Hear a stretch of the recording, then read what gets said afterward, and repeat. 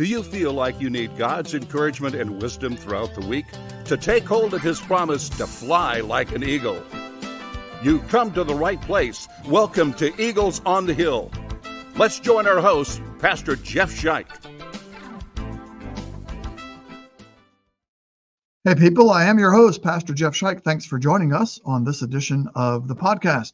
We want to encourage you to be inviting friends to be listening, whether it's on various podcast platforms or on YouTube. Have them listen, follow us, join us as we together follow Jesus and draw strength from Him to fly like an eagle. Today's podcast is occasioned by a request from one of our listeners to answer the question, where did Islam come from? Now, just a warning, today we're not going to be talking about individual Muslims necessarily, but we're going to talk about Islam. Where did the religion of Islam come from, and how does it compare and contrast with Christianity? I'm going to add that piece into the question and say it's important for us, if we're going to be flying like eagles, following after our God, that we not just talk about Islam today, but compare and contrast it with Christianity to help us understand our Christian faith and to help us fly like an eagle. All right, so where did Islam come from? Well, if we're going to answer that question, we have to first talk about a guy named Muhammad. Muhammad was born in 570 AD and lived until 632 AD, so he lived 62 years. The earliest written biography of Muhammad was written in 767 AD, and it has been lost, but it is quoted by others, so we know that it existed at one time. Now, let's compare that with Jesus. Jesus, of course, lived then almost 600 years before Muhammad, actually 600 years before Muhammad. The earliest biographies we have of Jesus that we know of were written about 30 years after Jesus' death. So compare that, about 30 years after Jesus' death compared to 130 years after Muhammad's death. Which ones do you think had more access to the knowledge of who Jesus or Muhammad actually was and what he actually did and said? In addition, interesting that Muhammad has a death date and 632 AD, and he stayed dead. Jesus has a death date of either 30 or 33 AD, and he stayed dead for about 3 days, and then he rose from the dead. That's the big difference, right? That's what sets Christianity apart from all other religions, is the resurrection of its founder, Jesus. Muhammad, unlike Jesus, Muhammad was married. Jesus was not married. That's neither here nor there, really. But Muhammad married Khadijah, and she died in 620. So when Muhammad was 50 years old, she died. She was older than he was. And after her death, then Muhammad married a bunch of other women in succession, not in succession, actually at the same time, but over the course of a few years married at least 10 other wives. And so at one point in his life was married to 10 people. That's an estimation. It's at least 10. And then Muhammad died in 632, and then his wives did not remarry after his death. In 610, this is a key event in Muhammad's life. So when he was 40 years old, he was in a cave praying and was visited by the angel Gabriel and began receiving revelations from Allah. And those revelations then make up the Quran, 114 chapters. And the Quran is believed by Muslims to be the very words of Allah dictated to Muhammad over a period of 22, 23 years. Now, key is the role of Khadijah in these visions. She was not with him when he had them, but her interpretation of who was visiting Muhammad was key. In other words, when Muhammad first was visited in the cave in 610, he believed he was being visited by demons, and he was very afraid. However, Khadijah told him, oh no, those were not demons. That was the angel Gabriel, and you are receiving revelations, direct revelations from Allah. So you better note these and memorize them. And so with that advice of his wife, that he should accept these visits as visits from Gabriel and not from demons, then Muhammad got in line and accepted her advice in that matter. It kind of, in that way, reminds me of things that happen in the Garden of Eden. Maybe it would remind you of that as well.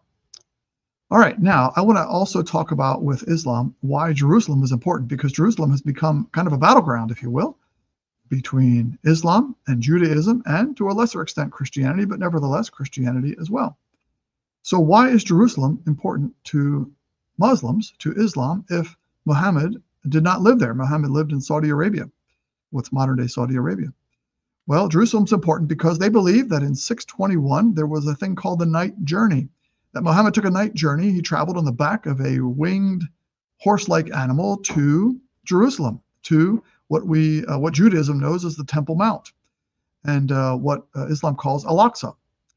And so from there, he traveled to heaven and talked in heaven with various Old Testament personalities, including even Jesus, who Islam views as a prophet, and talked to God, to Allah himself there. You can judge for yourself whether you believe that happened or not, but nevertheless, that is the teaching of Islam, and that is why Jerusalem and that mount is so important, is the third holiest site in Islam, because from there, Muhammad took his night journey to heaven. So they've built Al-Aqsa Mosque there on the mount, and also built the Dome of the Rock. The Dome of the Rock is not a mosque. The Dome of the Rock is a building to commemorate, to memorialize the night journey. What happened on that night journey? A key thing that happened is that Muhammad talked with God, bargained with God, and bargained God down. Allah had told Muhammad that there should be 50 daily prayers. That's a lot of daily prayers. You wouldn't get much else done.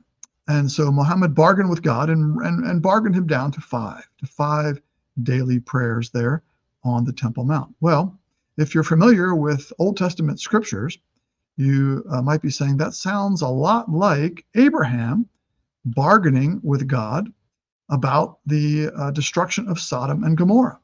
And Abraham bargained God down to, if there were at least 5 righteous people there, that God would not destroy the city.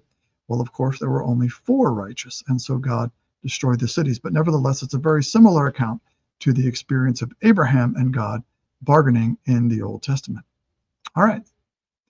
Now, what are some basic teachings of Islam? We can't explore the whole religion in the course of a 15-minute podcast, but some basic teachings. Number 1, the name Islam, the word Islam means to submit.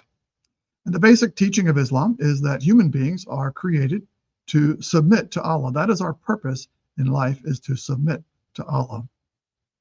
We'll contrast that with the biblical purpose for God's creation of humanity. The biblical purpose of God's creation of humanity is to have relationship with him, is to be his friends. Jesus says we are God's friends. And so our purpose in being created is to be friends of God, to glorify him, to honor him, to be his friend. Whereas in Islam, the purpose of humanity is to submit to Allah. Islam develops really out of Judaism and Christianity and the polytheism that was surrounding Muhammad at that time. So kind of there was this mixture of Judaism and Christianity and polytheism that Muhammad was familiar with. And Islam is kind of comes out as a rejection of those things, particularly a rejection of polytheism. And of course, Christians are viewed as being polytheistic because we believe in the Trinity. That is, we have Father, Son, and Holy Spirit. One God, 3 persons. That is completely rejected by Islam. In fact, all the writing around the Dome of the Rock, there's Arabic writing around the Dome of the Rock, is directed against that belief of Christians that God has a son, that God became incarnate, that there are 3 persons, one God. All of the writing around the Dome of the Rock is a direct rejection of Christianity. There are 5 pillars, so-called pillars of Islam. The first is their creed. There is no God but God. That is, there is no God but Allah. And Muhammad is his prophet, is his messenger. So that's the creed, the Shahada.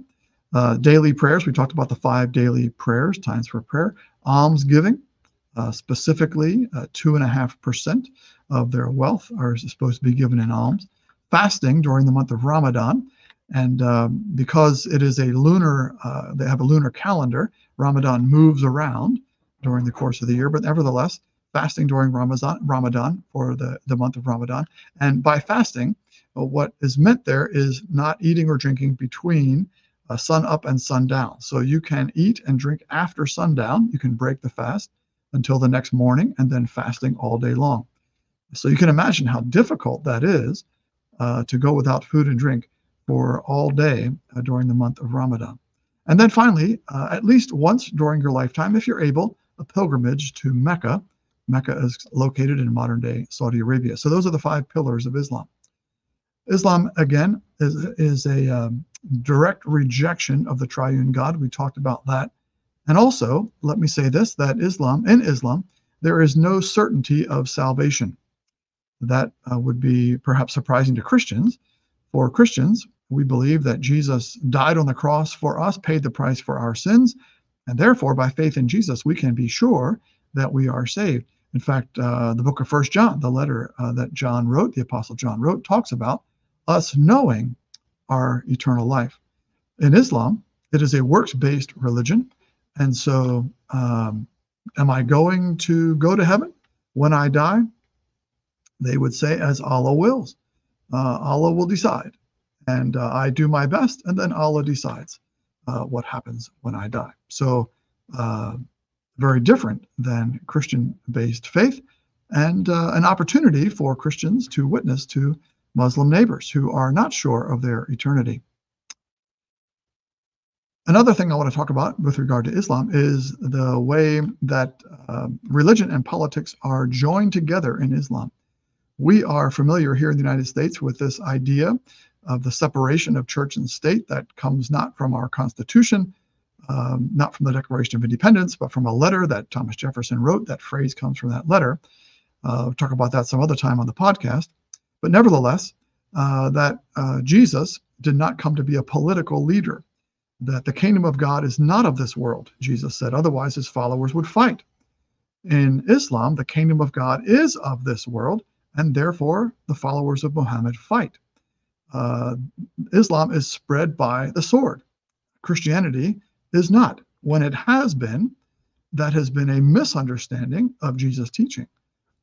Jesus said, if this was a kingdom of this world, I would call upon my heavenly Father. He'd send legions of angels. I would raise up my followers to fight. But the kingdom of God is not a physical kingdom in this world. Is it a spiritual kingdom in the hearts of believers? That is contrasted with Islam, where in Islam it is spread by the sword. Islam has teachings, not in the Quran or the Hadith, but teachings that are very important in Islam. And those teachings are called, you would understand them as Dar al-Islam and Dar al-Harb. What does that mean? The house of Islam and the house of war. So when an area of the earth has not been ruled by Islam, it is the house of war. And so you go to war in those areas to claim those areas for Islam. Once an area is claimed for Islam, let's say Palestine, to use an example, once an area has been ruled by Islamic rulers, then it forever must be ruled by Islamic rulers. If it is conquered by someone else, in this case, speaking of Palestine, if the Jews now rule there, we have to fight against them because that land needs to be ruled by Islam. Can Jews live there? Can Christians live there? Yes. However, they must take on a dhimmi status. We would understand that as diminished. It's a dhimmi status, and pay a tax to live there. So they must be subdued to live there if they're going to live there. So Dar al-Islam, the house of Islam, that is nations, territories that have been conquered by Islam. They are forever Dar al-Islam, the house of Islam. Nations that are not yet conquered by Islam, the United States, that is Dar al-Harb. And so that is the house of war. We're going to battle against the United States until one day Islam rules the whole world. So how do they rule the world? Through Sharia law. And so Islam would desire to have Sharia law be put into practice wherever Islam conquers. So what about democracy in Islam? How does that work? Well, if you've heard what I've been saying, democracy and Islam don't go together at all, because when Islam conquers a territory, Sharia law is put into place. There is no voting on that. And if you're not Islamic and live there, then you must be under a diminished status. So look around the world. Where is the Islamic democracy? Doesn't exist. Some might say, oh, well, what about Turkey? Turkey is a democracy. Well, is it? Take a look at it today and see whether that experiment with democracy worked in the nation of Turkey. There are no Islamic democracies. It doesn't match. It doesn't fit with Islamic beliefs. So how about us in the United States? Various entities are electing Muslims to the House of Representatives, for instance. What are those people advocating? Are they advocating, do they believe in democracy or not? Good questions for us to consider. A couple things as we close. You might want to, there's lots of books out there on Islam. An interesting read, I find all these actually interesting, the politically incorrect guides. They're always written in a kind of fun, outlandish way, and you have to kind of sort through and see what's true and what's not. But there is a politically incorrect guide to Islam and to the Crusades, and so it gives you some information that maybe you wouldn't find other places. These politically incorrect guides give you all kinds of interesting information. I love on the front cover a praise, quote unquote, for this book from revivingislam.com. So you can take a look at that if you see that on YouTube. Also, another interesting read. I love this guy, Nabil Qureshi, wrote a book called Seeking Allah, Finding Jesus. So he grew up as a Muslim and came to faith in Jesus. And it's about his journey to faith in Jesus. Nabil has now gone to be with Jesus in glory. And so certainly miss him, but he is a great search on YouTube to find some of the things that Nabil Qureshi said. If you can, there's lots of his talks out there. Strongly encourage that. And finally, I want to encourage a book called A Wind in the House of Islam. A Wind in the House of Islam is a great book talking about how God is drawing Muslims around the world to faith in Jesus Christ. It's very inspiring. So I'd encourage you to pick that up if you can find it, whether Amazon or wherever you might find a book there, and read A Wind in the House of Islam. Just a wonderful, inspiring book that will give you great encouragement as we see God working in the hearts of those he loves, even in the hearts of Muslims whom he loves dearly and desires that they too come to know Jesus as Lord and Savior. Well, that's what we got for you today. We want to encourage you to write us at eaglesonthehill211@gmail.com. Let us know what you think about this episode. Give us some ideas for other podcasts. We always love to hear from you. Remember, as we close, that those who hope in the Lord, as the Lord says, will fly on wings like eagles. And we pray that God would be faithful, as we know he will, to that promise in your life today. Thanks for listening.